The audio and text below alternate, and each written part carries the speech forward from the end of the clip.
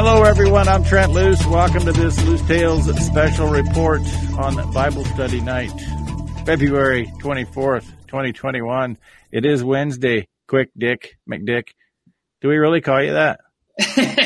You know what? My name is actually Dick, and everyone's like, what do we call you, man? What do we call you? It's like, well, Dick. I've been a dick all my life, right since I was born, and my parents didn't think so. Well, I've been loose all my life, so it's kind of a nice combination, actually. I said it was Bible study because we may throw a Bible verse in there or two. I'm not opposed to that. That'd be all good. But I never do interviews at night because I sit here looking at this computer, talking to it all day or particularly all morning, and I just don't do it at night. You went out of your way to be here, so this must be a really big deal. Fate brought us together, Dick. This must have had to have happened, I guess. Hey, yeah, and typically, like, I try and go like either really early morning or late night because my days are obviously busy days. You know what I mean? But anyone in agriculture has got busy days going on, kind of thing, right? So. You mean busy days like thinking about the next script and videoing and editing and talking quick? Most of that stuff I try and do at night, and then through the day I'll kind of have it planned out and just try and get it fast. You know what I mean? Yeah. Well, I had people sending me your stuff quite a while ago, maybe a year ago, I don't know. But then the vegan margarine thing, I think I got it 14 times. And so finally I said, okay, I'll call him. But I don't know why it is we have not crossed paths along the way. I love Saskatchewan. It's my favorite province. I don't mind telling the people in Alberta and Manitoba that.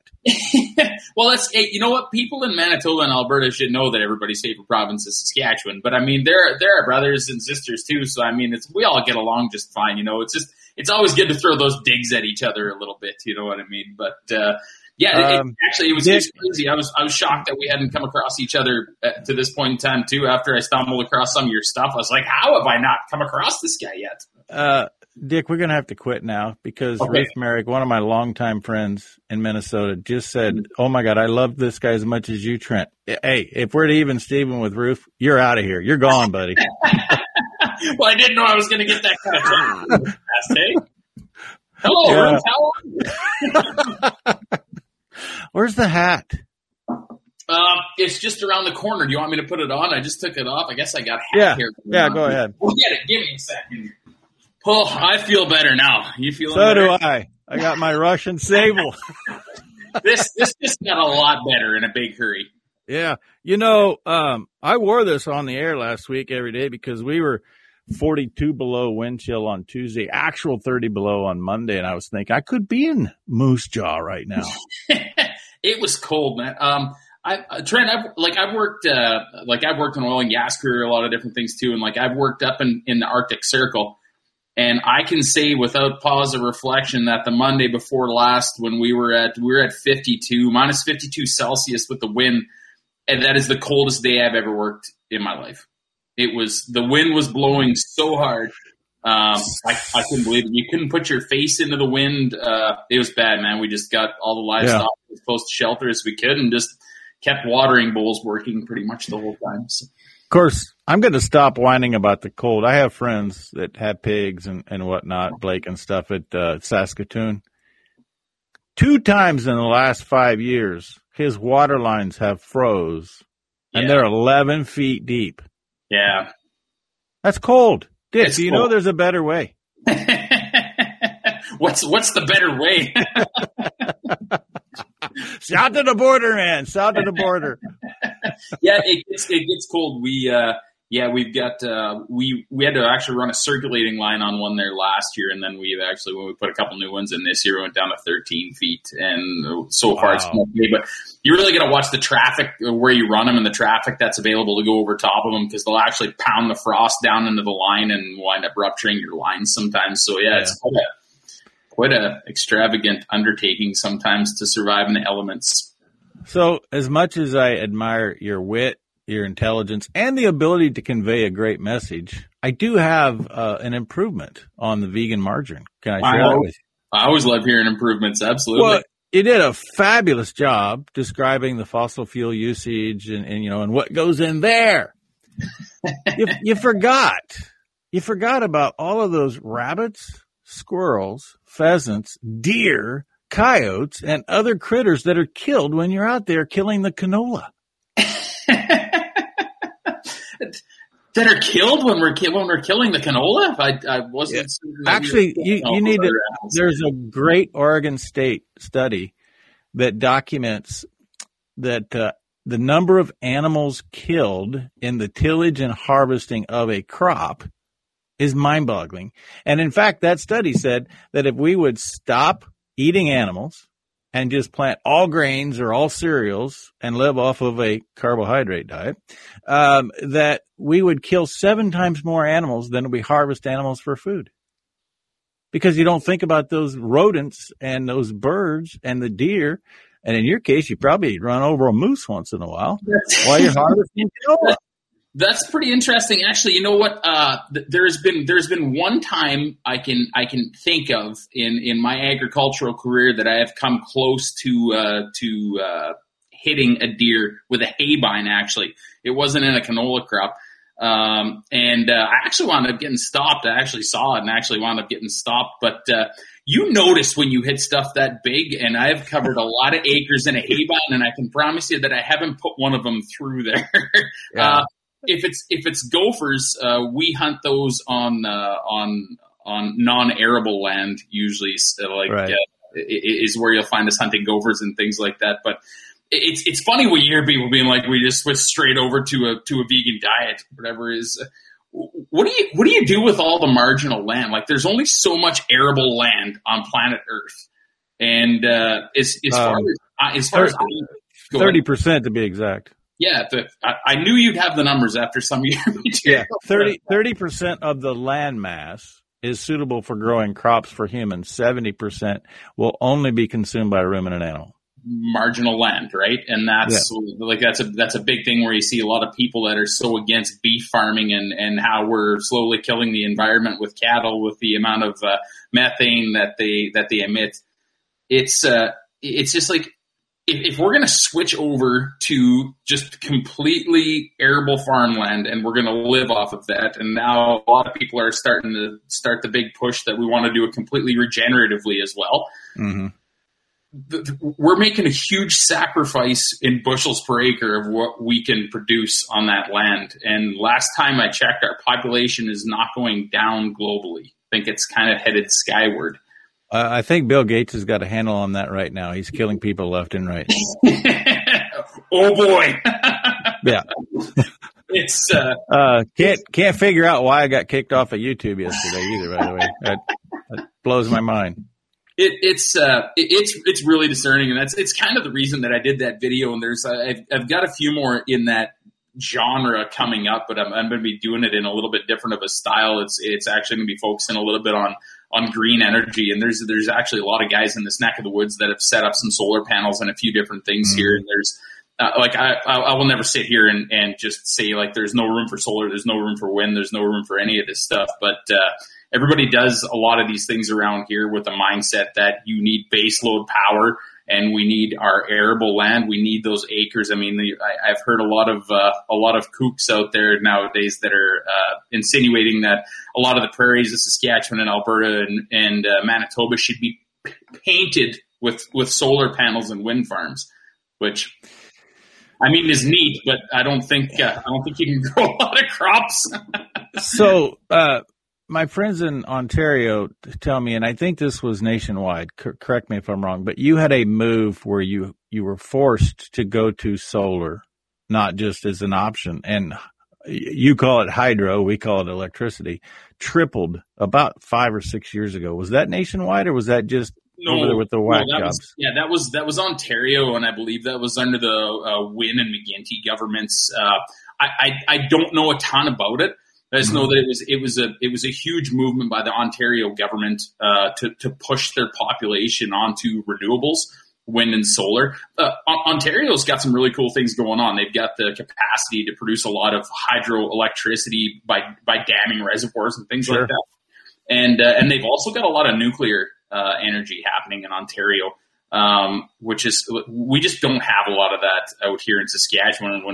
When people want to start looking at damming areas and getting hydroelectricity going on, again, it goes back to the land problems that we're just going to flood out a whole bunch of land that we're trying to farm in order to try and get enough of a reservoir to be able to make hydroelectricity.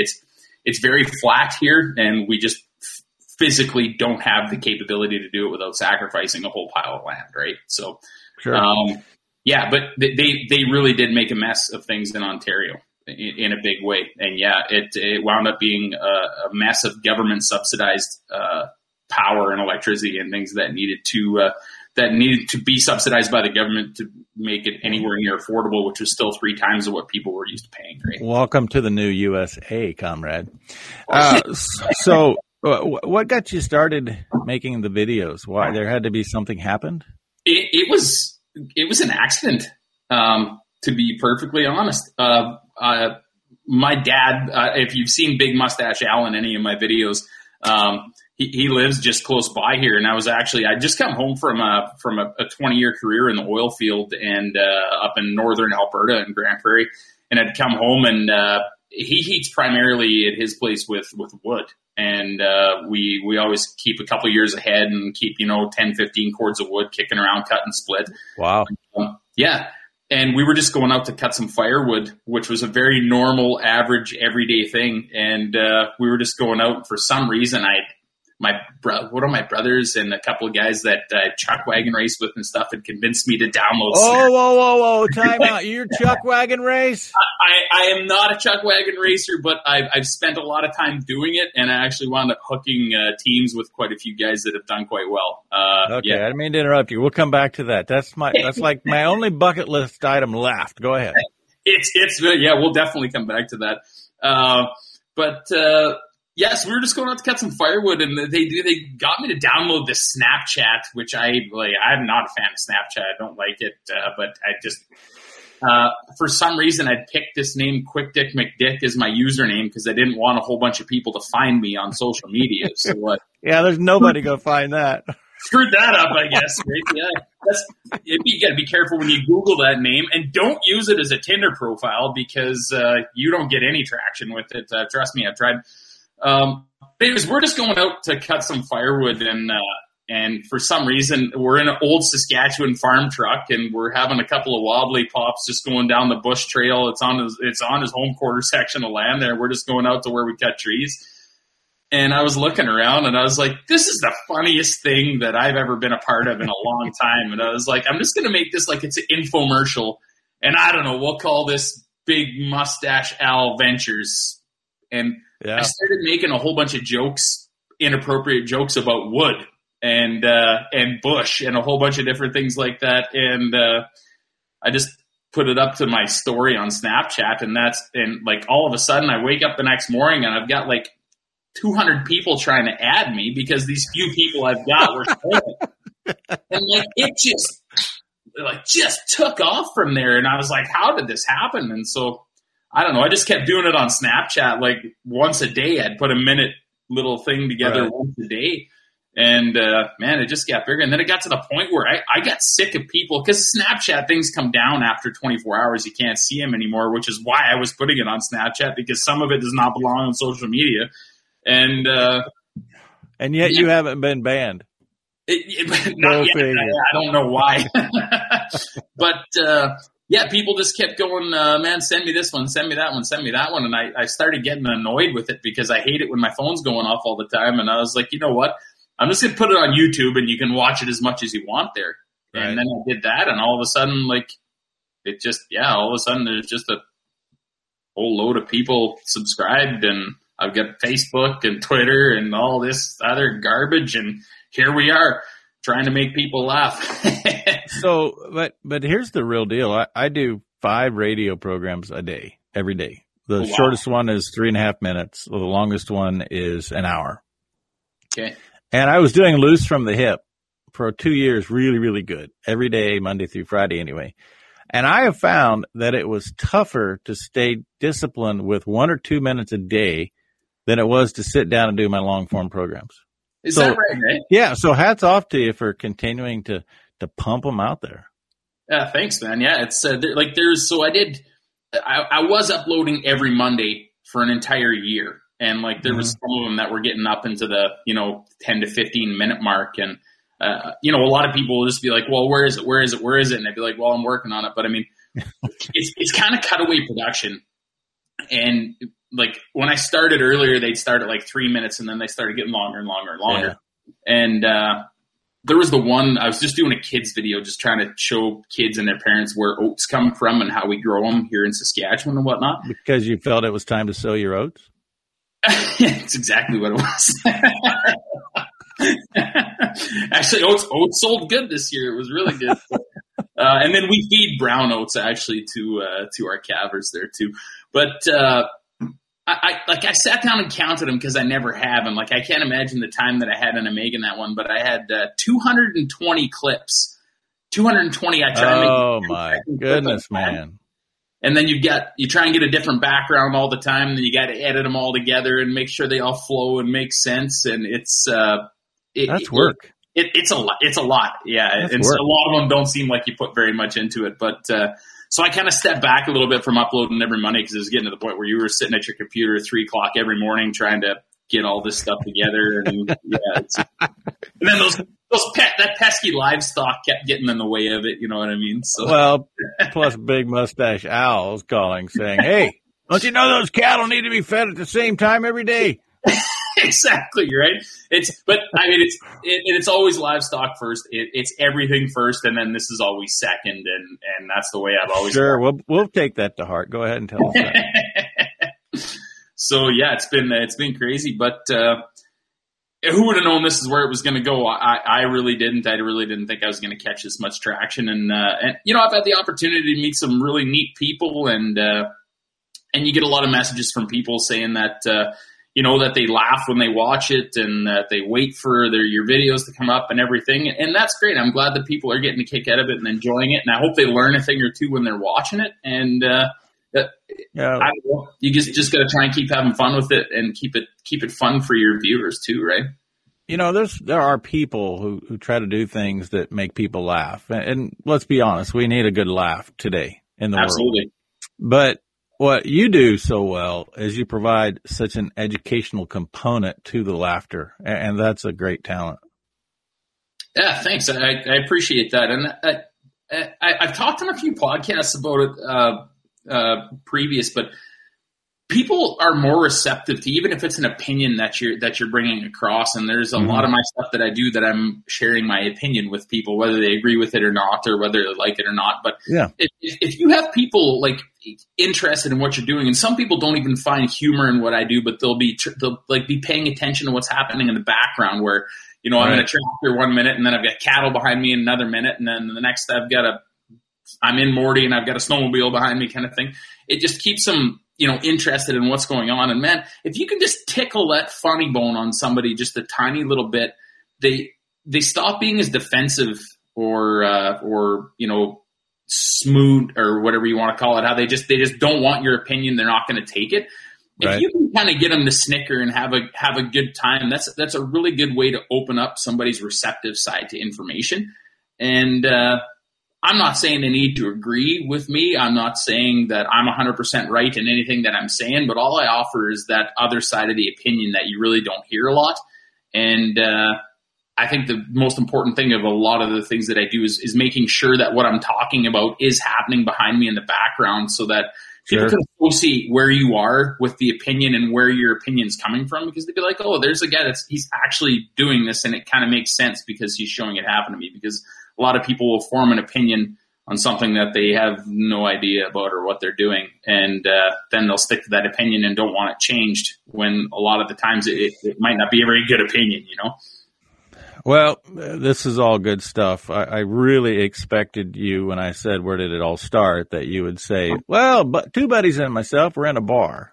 And instead, it starts with, my dad and I went out to cut cord of firewood. That just kind of changes the whole tenure. For the record, we were drinking beer. No, you were not. You were drinking wobbly pop. Is that what you called it? Yeah, that's right. It was wobbly pops. So there's a difference between a wobbly pop and a belly Band-Aid, right? So the wobbly pop is what leads to a hangover, and then the next morning you need a belly Band-Aid, which is a wobbly pop with Clamato juice and a little bit of Tabasco in it there. dump some homemade pickle juice in there too. So And you Canadians are the one that started putting that clam and tomato juice in a good beer, huh? oh yeah. I don't do it all the time, but sometimes it's just what the doctor ordered. You know what I mean? Have you been to Nebraska? I have not. And you know what? I actually, 2 summers ago, I went on a really, really big tear down into the States on a motorcycle. And Nebraska is the one place I did not get through. Got lost in Sturgis, did you? I did not. Actually, I stopped in Sturgis for fuel, and it was 2 weeks before the bike rally. And I was on my way because I'm not much of a biker dude kind of guy. I just like to get out on the road and go. But it was really cool. I think I hit 27 states, so I did not bad. 27 states and not Nebraska? I know, right? Saving the best for last. I see. You don't want to come to Nebraska. Yeah, takes, right? Yeah. Well, I really appreciate the opportunity to catch up. I think we might have to do this again. And don't come to Nebraska without giving me a holler. Next time I come up to Saskatchewan, if they let me in again. Actually, I've never had trouble, Dick, getting into Canada. It's coming home that I get hung up. Well, don't you know Canadians will take anybody here? They're like, sure, come on, you come sleep on my couch if you want. I got beer and some fresh steak in the fridge. Come on, get on over here. It's all. Yeah. I do have to tell you my one funny story about that. I was driving to Lethbridge, actually. All right. And I was crossing at Sweetgrass, I think, right? Sweetgrass is just north of Shelby, Montana. Yeah. Coming into South. Okay. So I pull up there and the guy makes me go in. And the individual in front of me is talking to the border agent, and he's not buying. The border agent's not buying what this guy from somewhere in the Middle East is telling him about his wife is waiting for him in Calgary. You notice I said it the Canadian way, Calgary. Anyway, so this guy's the customs agent, he's pretty frustrated by the time he gets done. And it was just about the time when you had to have a birth certificate. You didn't have to have a passport, but you had to have a birth certificate to get in. I didn't have a birth certificate. I had a copy of my birth certificate. So I give this to him, and he picks it up, and he says, do you know what this is worth? And I said, if you get it at the right store, probably a penny and a half. He said, that's exactly right. What makes you think I'm going to let you in my country with this penny and a half piece of paper? And why don't you have the original? I said, well, because my mom faxed me the copy because she didn't trust me with the original. And she was probably right. It was like a quick dick moment. He just started laughing. He said, ain't no mama's boy a threat to my country. Boom, stabbed me and I got in.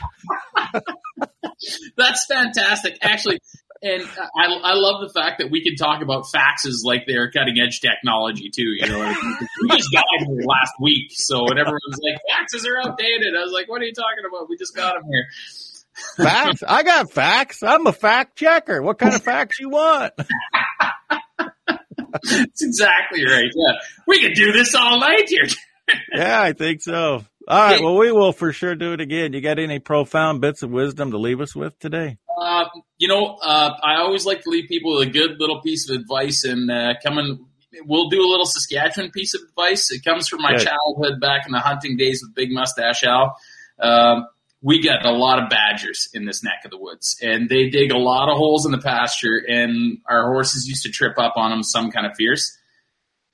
But if you're hunting a badger and you're a kid and you just want to bring him back so you can get yourself a badger pelt, make sure that the badger is dead before you grab him and roll him over, or you're going to have a bad day. All right. Quick Dick from Saskatchewan. He'll be back with another badger story. Loose tails, be gentle, stay firm. Have a great evening. We forgot the Bible verse.